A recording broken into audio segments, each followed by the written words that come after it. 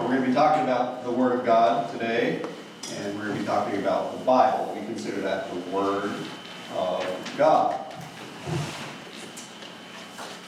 I hope you have as much fun listening to this as I think I'm going to have saying it. We're not going to be there just yet. Maybe we will. But you can open up your Bibles to the book called 2 Peter in the New Testament, almost to the very end. We're going to be in chapter 1. We've been there for a couple of weeks now, talking about this letter written by the great apostle Peter, who was very close to Jesus while Jesus had his mission on this earth, come and display who he was. And Peter was right beside him during those 3.5 years. Peter talked a little too much, maybe, but at least he had something to say. And what Peter writes to us, as we've already looked at in 1 Peter, is he told us that, in verse 3 of chapter 1, God's divine power has given to us all things that pertain to life and godliness through the knowledge of him who called us by glory and virtue. What that means is that God has given us this that pertains to all life and all godliness by glory and virtue.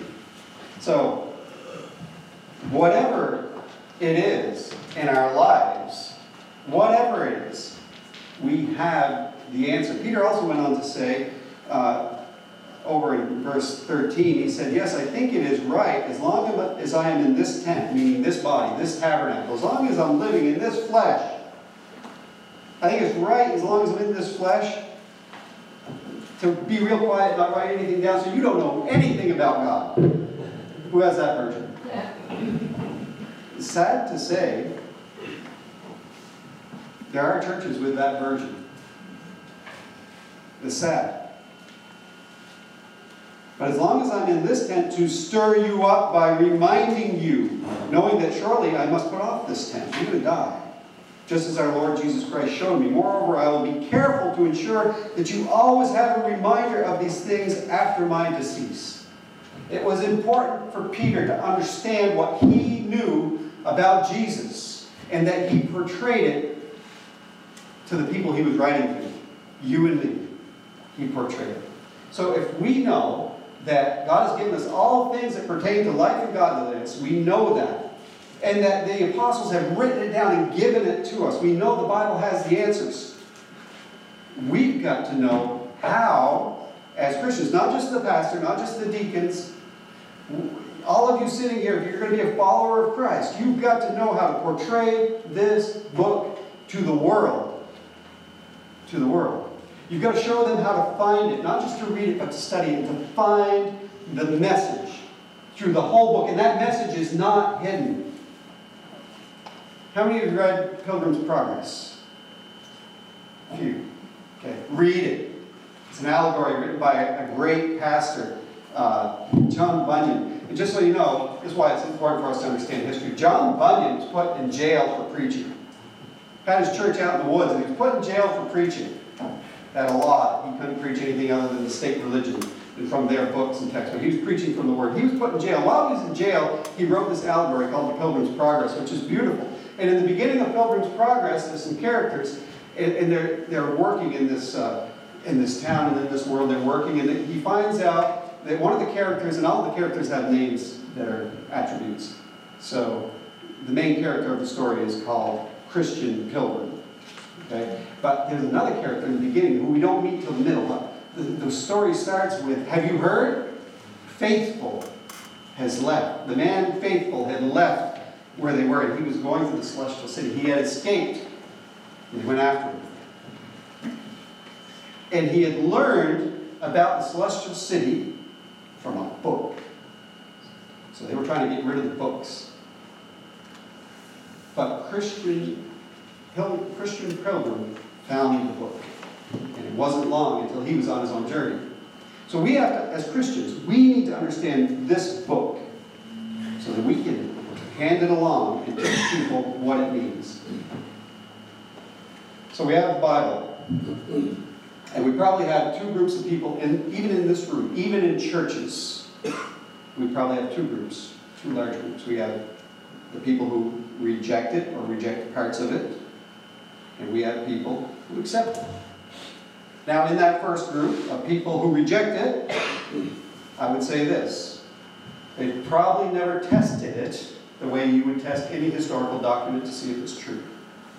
Two, they probably reject it because they don't like the message of it.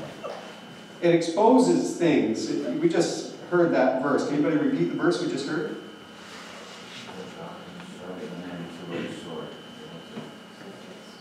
The Word of God is living and active, sharper than any two-edged sword. Okay, that's one way to learn it. We have right now media. You can go right on there.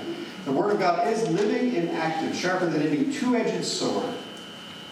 Okay, or some versions say it is living and powerful, sharper than any two-edged sword, piercing even to the division of the soul and the spirit. That doesn't sound like fun, does it? Piercing.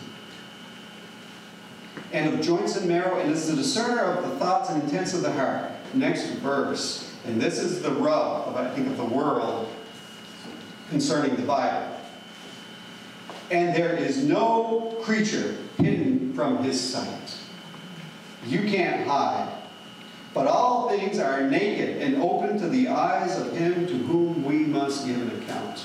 And if you want to know the real reason why a lot of people reject the Bible, it's not because of facts or figures or history. It's because of insubordination to a holy God. If the Bible's true, that means I've got to change my life. Because there's some things in there that I don't do. I don't love the Lord, my God, with all my heart and all my soul and all my strength, and with all my mind. See, none of us do that. None of us, no matter how holy we think we are, and there's varying degrees of it, none of us do that. And then the third group, within that group who reject it, they've simply been deceived by false intellect. Somebody who they thought was wise, who was a slick speaker, who told them, well, these parts might be true, but these parts aren't true, and maybe you ought to just throw the whole thing out, because a bunch of monks changed it a few hundred years ago anyway. Research that and find out how ridiculous that is, because they keep finding new transcripts of the New Testament all the time that are the same as the transcripts they've always had. Okay, so there are a lot of things people say about the Bible that are not true. We're going to look at what it says outside of the Bible about the Bible and what it says in the Bible about the Bible in order to find out why we accept the Bible. Now, then there's a group, and I hope mostly in here, who accept it. And why do you accept the Bible? And some of you might be here and say, I accept it because I was raised that way, my parents accepted it, and I accept it. It's what I believe. I've always believed it. Well, God bless you. That's good. But there's a lot of things that parents teach their children, right? Are they all true? No. And I won't even mention them around holidays and dentistry and everything else. There are things that children believe with their whole heart. Okay? I'm raised in it. We've got to have a better answer. Or somebody might say, well, I've read the Bible, I've tried it, and it works for me. It just works for me. Any Buddhist can say that. All right? Any Mormon can say that. I read the Bible, I never really understood it. I got the Book of Mormon, and the lights came on, and I believed. And it works for me. But is it true? Interestingly, I'll put this note in here concerning the Book of Mormon, concerning the writings of Buddha, concerning the writings of Muhammad. We have a collection of 66 books right here, written by some 40 authors, over a period of 1,500 years, with a common message from Genesis all the way to Revelation of redemption. How does that happen? It's supernatural. 1,500 years, 40 authors, 66 books, all tying in together with the central character and time of Jesus Christ, born in Bethlehem. There's more to this book than just a fairy tale or one man's writings. How many people wrote the writings of Muhammad? One. How many people wrote the writings of Buddha? One. How many people wrote the Book of Mormon? One. Consider that. Just literally consider that when you look at this Bible. Even if you're not looking at it spiritually, consider that. Okay? We have a good document. We tried it, it works for me. That's not really the right answer. Here's another one. I believe this Bible because I've tested it. As a historical document, in as much capacity as my intellect would allow, I have tested it. I've looked at the verses within it. I've looked at commentaries about it. I've looked at the history of it, and I've tested it in my mind. Tested it. And I know and I believe it. Do you have your bulletins, Andy? Okay. Look at the back of your bulletin. Okay. Keep this. This is a special bulletin. I don't want to find any of them in this room, okay? Because I'm telling you to keep it right now. When I clean up today, I don't want to find a bulletin laid around. You get ready to fold this and keep it in your pocket. So that when somebody comes to you and says, well, you know, the Bible, that's fine, but I like to go by the scientific method of things. And because of the scientific method, I can't believe what it says in the Bible. Just kind of go. You don't use the scientific method to prove a book. Okay, you use the evidentiary method, same as you use in the courtroom. The scientific method has to have 3 requirements met that you can't meet with any historical document. You cannot do it. So when somebody tells you they don't believe the Bible because of science, just say you're in the wrong field. You're really out in left field here, because what is the scientific method? And ask the person, what is the scientific method you use to disprove the Bible? And see what their answer is. Because the scientific method is this. It has to be observable. Okay? It has to be observable. It has to be measurable. And it has to be repeatable. You can't do that with a historical document. You can't find people, the men that God used to write this down, you can't find anybody like them and say, hey, I want you to sit here and pray to God and see if He has you write the same thing. It doesn't work that way. You don't use the scientific method to prove or disprove the Bible. Just get that out of somebody's head if they tell you that. Do you see this first quote on the back of your bulletins? By Dr. Bodhi Bachman. The Bible is a reliable collection of historical documents written by eyewitnesses when? During the lifetime of other eyewitnesses. Why is that important? It's written, a lot of it in the first century, while a lot of the people who saw the same things were alive. If somebody was going to refute it, they should have refuted it then. Okay? That reports supernatural events, not natural phenomena, but supernatural events that took place to fulfill specific prophecies listed within the collection of the documents. So in the same collection we have at the end of the book, there are predictions of it in the beginning of the book. Doug read one today that was written 1,000 years before it happened. Pretty fascinating when we think about it. It is supernatural. In addition, the documents claim to be divine in origin rather than from human sources. Charles Spurgeon, that name doesn't ring a bell with you, he's one of the greatest preachers of all time, lived in the 1800s. He says, I have such respect for the biblical revelation that I never in my own mind permit the idea of discrepancies and mistakes. Ken Ham, the founder of Answers in Genesis, the guy who built the Ark in Kentucky, or had it. The Bible is a commentary on man, not the other way around. Now, I can come up here and expose verses, and I can tell you things you need to know from the Bible, but the Bible itself is more of a commentary on me than I am of it. There is no expositor, there is no commentator who has the last word on the Bible. The Bible has the last word on itself. All Scripture is given by inspiration of God and is profitable for doctrine, for reproof, for the correction, for instruction in righteousness. That's from the Apostle Paul in 2 Timothy 3:16. Knowing this first, that no prophecy of Scripture is of any private interpretation. For prophecy never came by the will of man, but holy men of God spoke as they were moved by the Holy Spirit. That's from the Apostle Peter. We'll read that verse in a little while. Sanctify them by your truth. Your word is truth. That is Jesus of Nazareth, as recorded in the Gospel of John, chapter 17, verse 17. Keep this.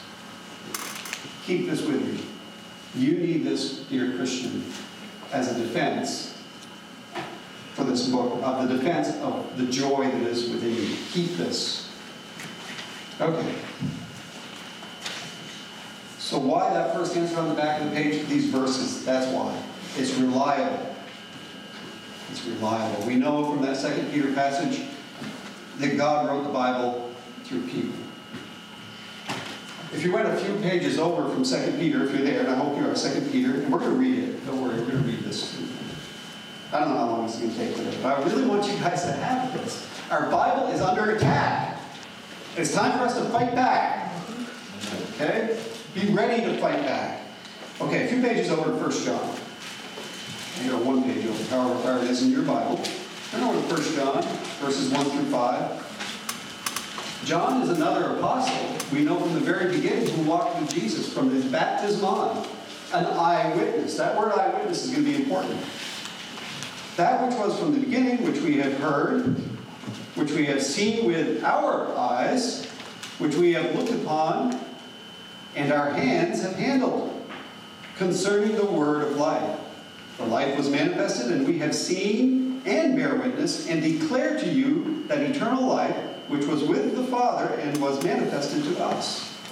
That which we have seen and heard, we declare to you, that you also may have fellowship with us. And truly our fellowship is with the Father and with his Son Jesus Christ. And these things we write to you, that your joy may be full.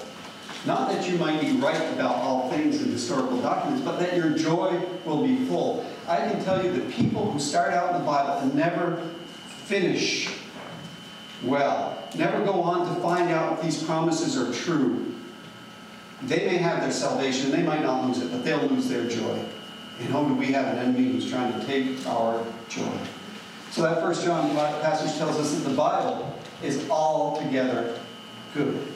2 Peter 1:20 tells us it's altogether true. This tells us it's altogether good. Luke 1:4-1. That's what Luke is going to write an account of everything that happened from the beginning, because he interviewed eyewitnesses. That word comes up again. He talks about that so that most excellent Theophilus would know why he believed what he believed. It's a true account. And Luke was very careful. And again, we see it's true. And then 2 Timothy 3, I want to go to that passage. 2 Timothy 3, because we talked about verse 16 already a little bit earlier, and then we just mentioned it. But go to 2 Timothy 3. This is Paul, the great apostle, writing to young Timothy, a pastor, and he wants him to know why he believes, and he wants him to be able to defend it. But he tells us some things in here that are pretty interesting. We start in verse 14. Those first few words. But you must continue. You must continue in the word. Right? You've got to continue in the things which you have learned and been assured of, knowing that from whom you have learned them, and that from childhood you have known the Holy Scriptures, which are able to make you wise for salvation through faith which is in Jesus Christ.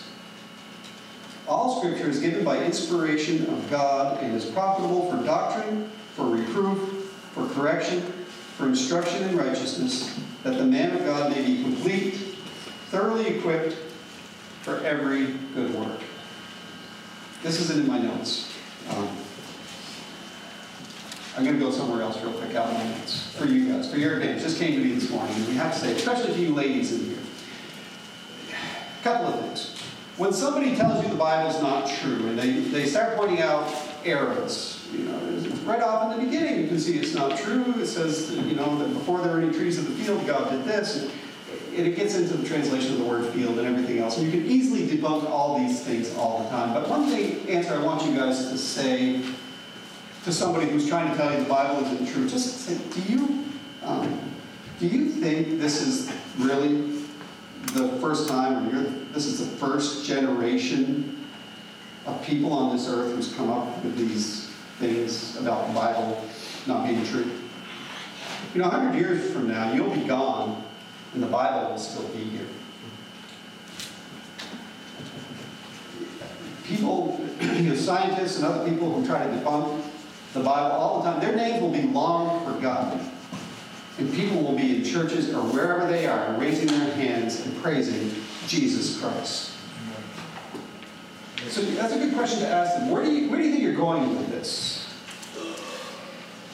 We have to be ready when somebody doubts the Word of God. If we have something, now I'm going to pick on Eve. I'm going to talk to you ladies. We're going to pick on Eve for a minute. Go back to Genesis chapter 3. This is how long people have been doubting the Word of God. Right from the beginning. Right from the very, very, very beginning. In the garden. Chapter 3. Now the serpent was more cunning than any beast of the field which the Lord had made. And he said to the woman, has God indeed said, you shall not eat of every tree of the garden? Did God say that? How many times do people hear about the Bible? I know it's in the Bible. Do you really think God inspired people to write something like that? Do you really believe that? Okay. Eve, as we know, ends up what? Failing. Right? She failed. And Adam's not much help, guys. Right? Looks good to me. Sure. What did they lack? Equipping. From that time on, all humans have been born, but we've been given, and more and more and more, all the time, the opportunity to be equipped. Back to 2 Timothy, to be equipped. All Scripture is given by inspiration of God and is profitable. That means it's good for you. For doctrine, that means teaching. For reproof, that means rethinking things and getting the right answer. For correction, making corrections on how I believe and what I believe and what I'm doing wrong and what I'm doing right. The Bible is what we use for that. For instruction in righteousness to our children, to everybody, to instruct them how to be righteous. And we are righteous through the blood of Christ only. So we instruct ourselves to get closer to Christ and have Christ over us. Instruction in how to do that. Why? So that the man, the woman of God may be complete, mature, however you want to translate that word, thoroughly equipped for every good work. Let me tell you an example of somebody who was equipped, maybe not as equipped as we could be today, because this is a long time ago in history. We're going all over the Bible today. I hope you like this. This isn't in the notes. I don't know how long. That won't take that long. Don't worry. But I think it's good. Let's go to 1 Samuel. I want to show you a different woman than Eve. Eve, let's not be too hard on her. She was not equipped. Okay? Let's look at Hannah.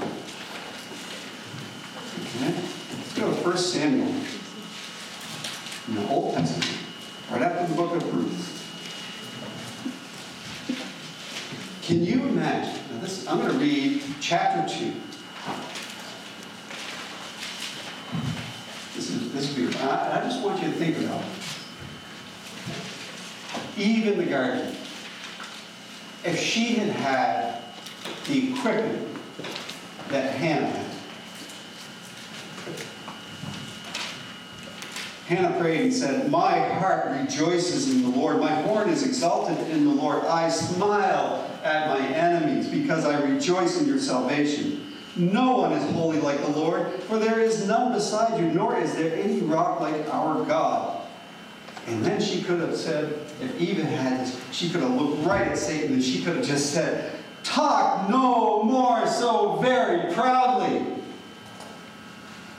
Let no arrogance come from your mouth, for the Lord is the God of knowledge, and by Him actions are weighed. Poor Eve was not equipped. Maybe that's a good verse to highlight, to write down yourself on the bulletin later. 1 Samuel chapter 2, verse 3. When somebody tells you, do you really believe all that stuff in the Bible? I mean, fish, eating a man. What? Somebody dead reigning, rising again. Really? Rather than getting out our apologetics and our theodicy, wondering what a theodicy is, the definition's over there, that's from our Wednesday night Bible study, and defending God like we're his lawyer, maybe we should just say, hey, talk no more. So proudly. Church, we need to do this.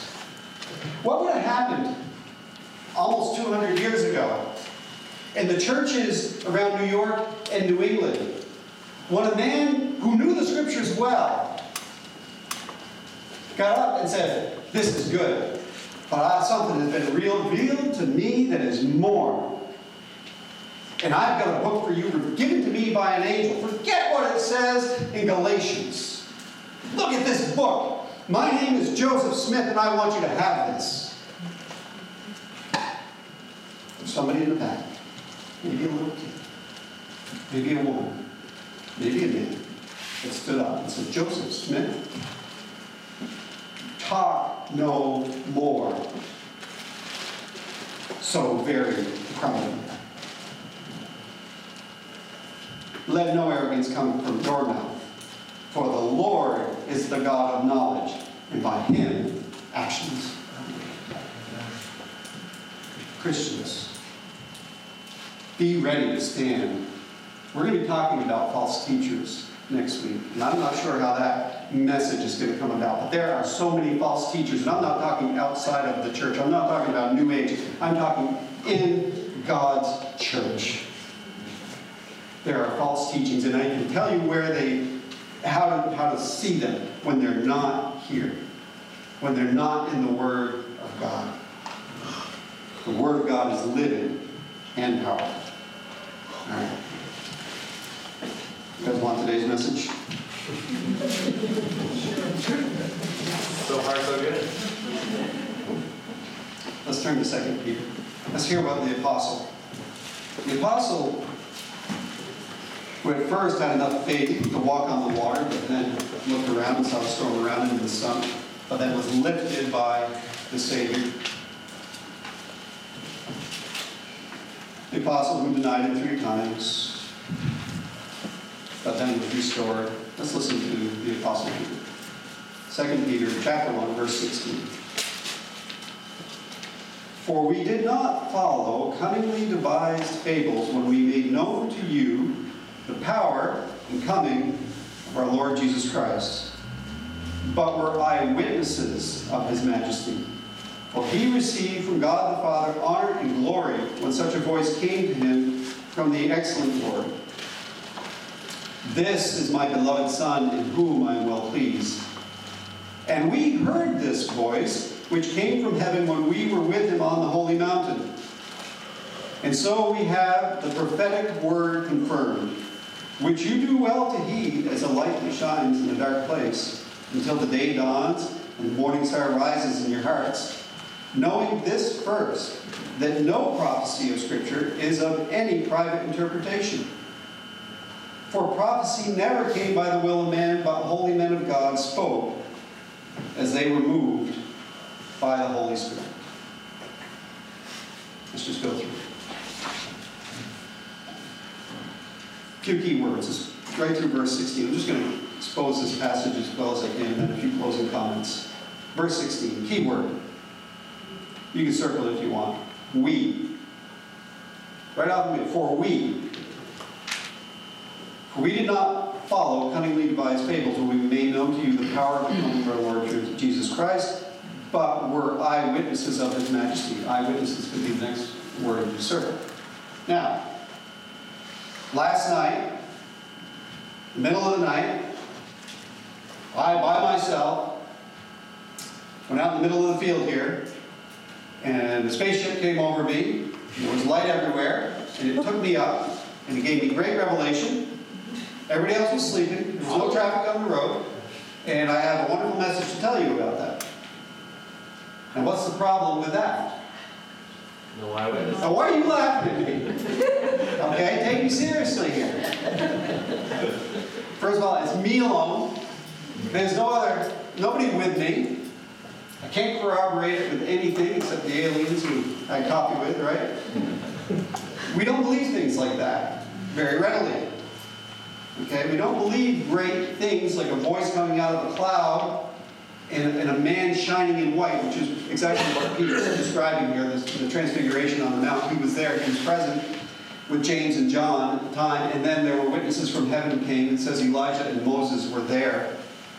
And he said, we, not I, but we were there. That's important.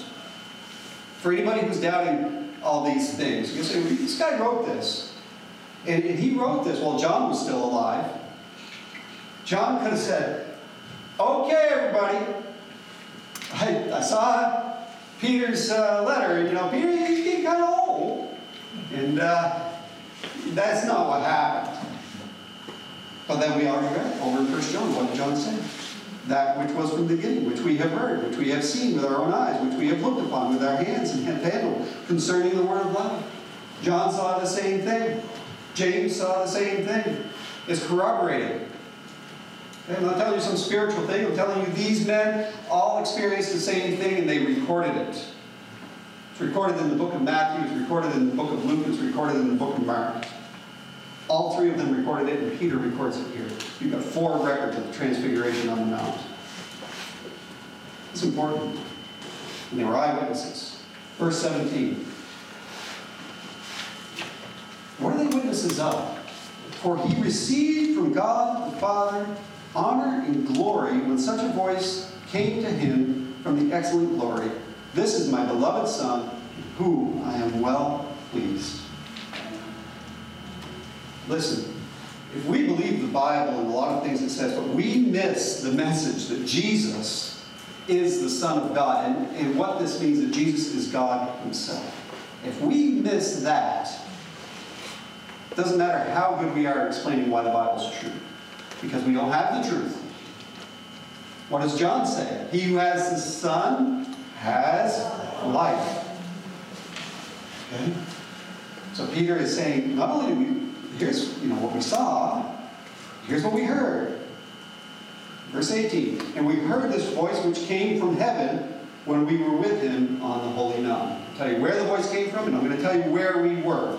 We were on the holy mountain. And people reading this for the first time would understand. We actually debate it a little bit today. A lot of people believe it's Mount Tabor, and some people believe it's Mount Hermon. I'm on the Hermon side myself, but I can't say because I wasn't there. But I think it was on Mount Hermon, close to Caesarea Philippi. But nonetheless, the people who would have been reading this, like John, the other person who was there, said, yeah, that's right, that's where we were, that's what we heard, that's what we saw. I was an eyewitness too.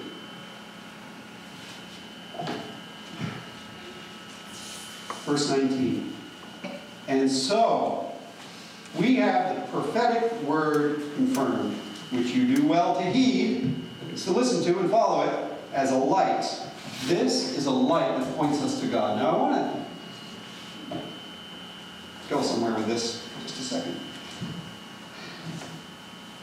Let's finish the verse. A light that shines in a dark place until the day dawns and the morning star rises in your hearts. And in other words, you say, look, I know you're having a hard time believing this. Similar to when the man, Jesus was going to help him with his son, and just if you believe, all things are possible. He says, Lord, I believe, help my unbelief.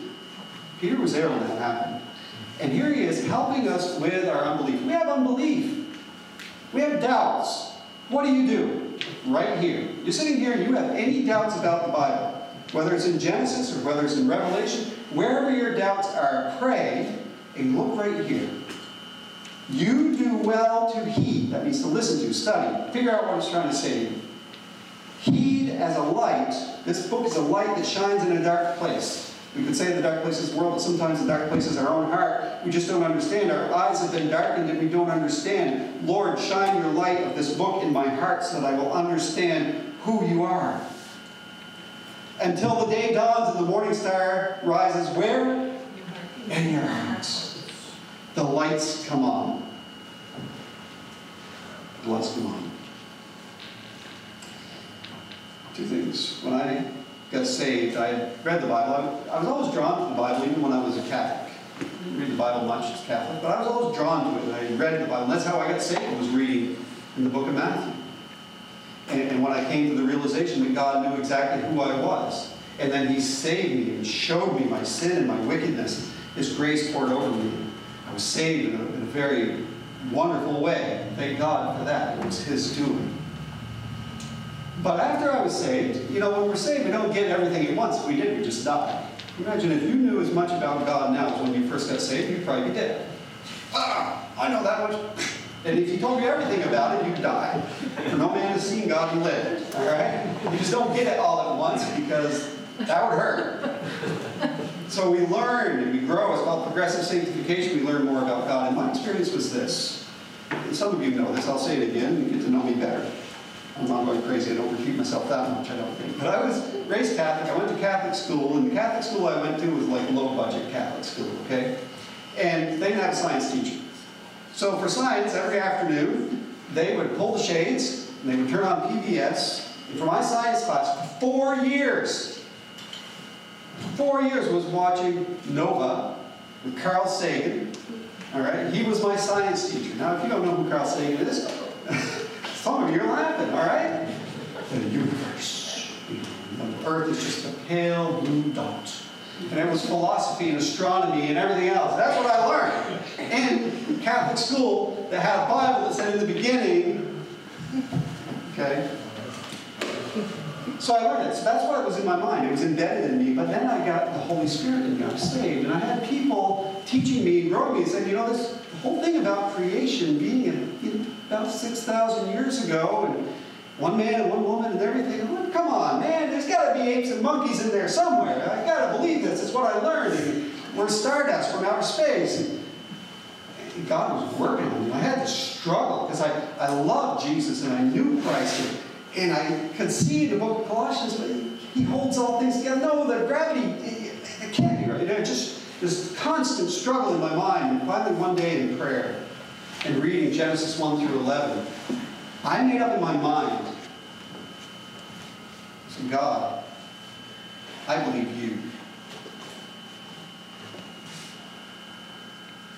I trust You. And I believe You. And the noise went away. And now when I look at the theories of the beginnings of the universe and everything else, and I look at the scriptures, I'm like, thank You, God, for saving me from that. And I'll give you a side note here, because I know there's probably people here who are there. I can't believe the biblical account. Here's a little apologetics for you. 9 years ago, 8, 9 years ago, I went through VI from Liberty University. And the instructor, it was all on tapes, it's distant learning. But it was recorded in 1976 by a man, very godly man named Harold Dean Wilmington. Harold Dean Wilmington put my family to sleep in the car a lot of times. Intent on every word. And when he taught Genesis 1 through 11, he went through all the other theories of how the world was created, how people came about, and everything else. And I was laughing at it because his teachings were from what people were saying in 1976. Now, for some of the young people here, they're like, when was that? You were alive then? I was. But for some of you here, 1976 doesn't seem that long ago, does it? Not necessarily. Okay? It was the bicentennial of the United States. I remember 1976 quite well. And in 1976, they were still teaching a few different methods of evolution. And they were talking about millions of years. Well, they don't talk about millions of years anymore. They talk about billions of years now, which most of us can't understand. And I could spend a whole hour on that explaining to you what a billion actually is, because most of you can't really comprehend it, nor can I. But now we have a few different scientific theory methods about the beginnings of the earth. You have what's called the biological method. We look at biology, people who are living and everything else, and the biological method is just not too far into the billions yet. They're into the billions, but not very far into the billions. And then we have the geological method, which is about 10 billion years ahead of the biological method. And then we have the astrological method, the astronomical method, which is about 10 billion years ahead of the geographic method, okay, the geology. Interestingly enough, the biological method is closer to what I believe than it is to the geological record. But they wouldn't want to admit that. It's true. And those numbers are going to change and change and change all the time. What it says in Genesis 1 through 11 is never going to change. And as we're talking about eyewitnesses, and we believe that it was written by somebody who was moved by the hand of God to write it down, here's my question to any scientist or anybody here. Were there eyewitnesses at the beginning of the universe? Yes, there was. There's one. Jesus Christ. God. And he told somebody what to write down. That's what eyewitness count. Anyway, when I put that aside in my own mind, like I said, things became clear. And I have one other thing I just want to share with you. We'll get through this real quick. Okay, it's not a private interpretation. Men, groups of men, committees could never come up with this book. There is not a man in the world who would ever come up with the evils that are written in this book and the goodness that is written in this book. I won't do it. I've got plenty of places I've left out. I said, God, that's too much information. I don't want to know that. I don't want to know about Lot with his daughters in a cave. Most of us read that, we don't want to hear that. But it's there. Why? Because it's true, and we need to know that it happened. I can't understand how the God of the universe could come down and become a baby in a manger by a virgin and then grow up to be this great teacher who performed miracles. The greatest of all I mentioned earlier, Friday dead, Sunday alive. I can't comprehend that in my mind, but I believe it is true. It's not a private interpretation. This book had never been written by mere men. The Holy Spirit is the author of this book and is the author and finisher of our faith. This morning, Doug graciously read. Does anybody remember the passage he read? So, we have in 1 Peter, it says the prophetic word confirmed. What is the prophetic word? In other words, there were things that were listed in the Old Testament that were confirmed in Jesus Christ. I want to tell you a verse. We use it at our communion service sometimes, and it's very powerful. I'll do the one. They're different in Matthew and Mark, and that's because Matthew was writing in Hebrew and Mark was recording in Aramaic. So that's why some people will look at that. That's one of those things where people say, this is a contradiction in the Bible. In Matthew he said Eloi, Eloi, and in Mark he said Eli, Eli. Same thing. Okay? Slightly different variation of the Hebrew language. But in Mark 15, I want you to think about this. Jesus is on the cross. There are 7 statements from Jesus on the cross. This is going to be one. In Mark 15, starting in verse 33. Now, Jesus has been hanging on the cross for a while. He's almost dead. He's almost dead. It says, now when the 6th hour had come, there was darkness over the whole land until the 9th hour. Now, at the 6th hour, that was about noon in the way they counted their hours. He'd been hanging on the cross for about 3 hours. A lot of people don't think about that. He was on the cross already for about 3 hours. Then there's darkness over the land for another 3 hours. So he's 6 hours on the cross. He'd already been badly beaten beforehand. He took our sins at a cost. Let's never forget that. Sometimes we don't talk about the crucifixion enough. The 9th hour, Jesus cried out with a loud voice, saying, Eloi, Eloi, lama sabachthani, which is translated, my God, why have you forsaken me? What's going on here? How could he do all that work on the cross, go so long, and then say to God, why have you forsaken me? Why have you left me? It brings about deep feelings in this, doesn't it?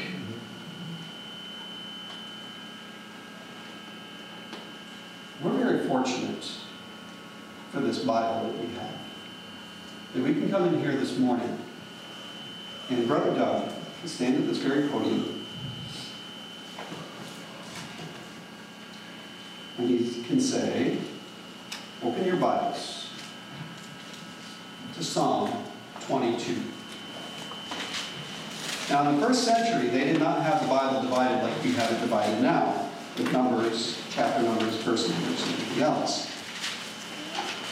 So, if a rabbi wanted to read from the Psalms, the usual method was, through the first, second, and third books, there were scrolls, there were sections of the Psalms, and then they would read the first statement of that psalm.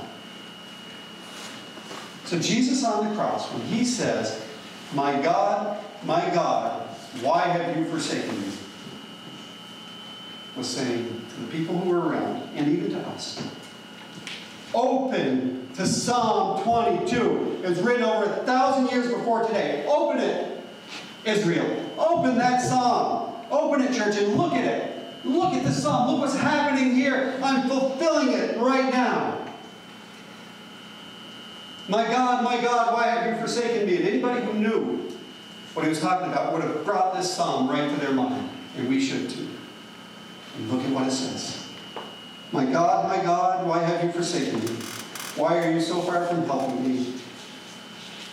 And from the words of my groaning. He goes down, he explains what he looks like and who he is. I am a worm and no man, a reproach of men and despised by the people. That's verse 6, verse 7. All those who see me ridicule me, and they shoot out the lip and they shake their heads, saying, he trusted in him, trusted in the Lord, let him rescue him. Didn't they say it? Let's see if Elijah comes and takes him down. He's saying, when he says, my God, he's telling the people around, look at what I'm doing. Look at this. He's a picture of Psalm 22. He says, in verse 11, be not far from me, for trouble is near. There is none to help me. There are no apostles now, even though the night before Peter took his sword and cut off Malchus's ear. There's nobody with a sword. There's nobody protecting him now. They're all gone. All gone. Many bulls have surrounded me. Strong bulls of Bashan have encircled me. They gape at me with their mouths like raging and roaring lion. I am poured out like water. He's pierced in the side. Blood and water pour out of pericardial sac as he dies. I'm poured out. All my joints are out of joint. My heart is like wax. It is melted within me. My strength is dried up like a potsherd, and my tongue clings to my jaws. You have brought me to the dust of death. For dogs have surrounded me. The congregation of the wicked. The congregation of the wicked in Hebrew was another name for Gentiles. The Romans. They've enclosed me. They pierced my hands and my feet. This statement, 900 years before crucifixion, was invented. I can tell all my bones. They look and stare at me. They divide my garments among them, and my clothing they cast lots. Jesus said, look. This is the prophetic word. You see me on this cross. I'm not dying. I'm taking your sins. I'm fulfilling the prophetic word.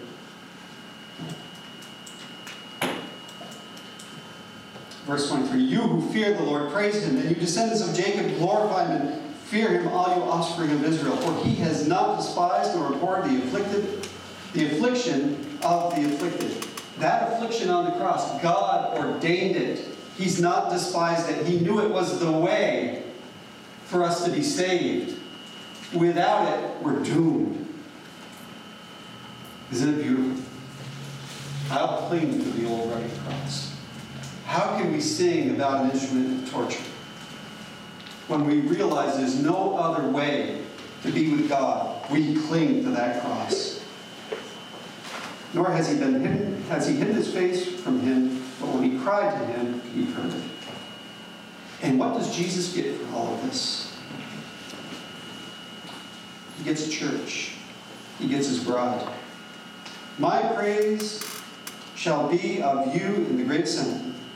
I will pay my vows before those who fear him. The poor shall eat and be satisfied. Those who seek him will praise the Lord. Let your heart live forever. All the ends of the world shall remember and turn to the Lord, and the families of the nations shall worship before you. For the kingdom is the Lord's, and he rules over the nations. It was a picture. The prophetic word is confirmed. We don't do away with the Old Testament. We need the Old Testament to see the New Testament. We don't do away with the New Testament. We need it to understand the Old Testament. And we don't just, here's something you're not going to hear a pastor say too often. Don't read your Bibles anymore. Don't read your Bibles anymore. Study them. Study them. Know them. Write down questions. What does this mean? Seek the answers.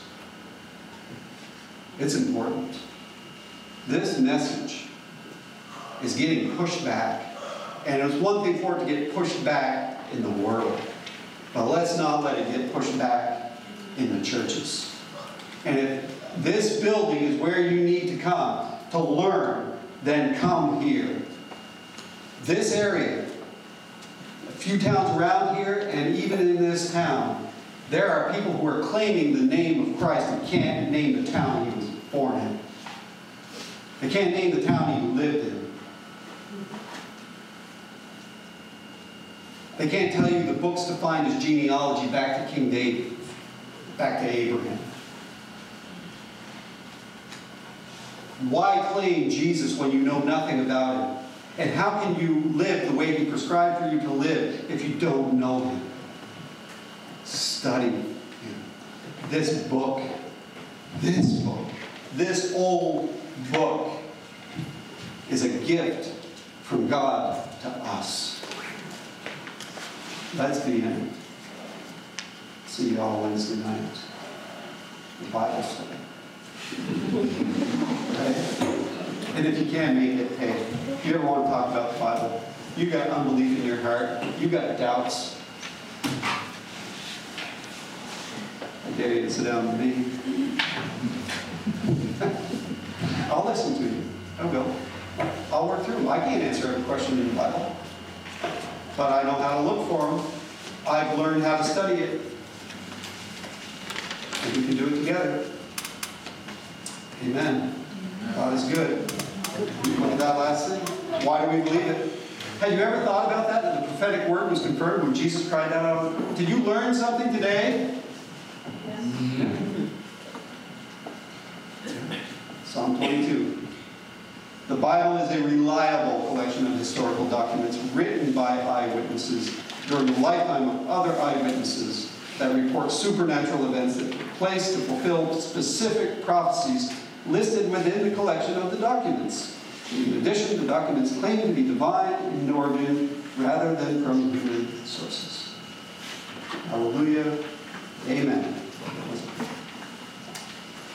God, open our eyes. Let us never take this lightly. And Lord, help us not to be lazy about studying your word. And when we read it, may it just be to fulfill our joy, Lord. But we know that on this side of heaven we are in a war. We know we have an enemy who is doubting and trying to get other people to doubt your word. So let us be like Hannah. Let us be bold to say no. No. I believe the book. I believe my Lord, and I will follow like you. And we pray this in the name of Jesus Christ the King. Amen. Amen.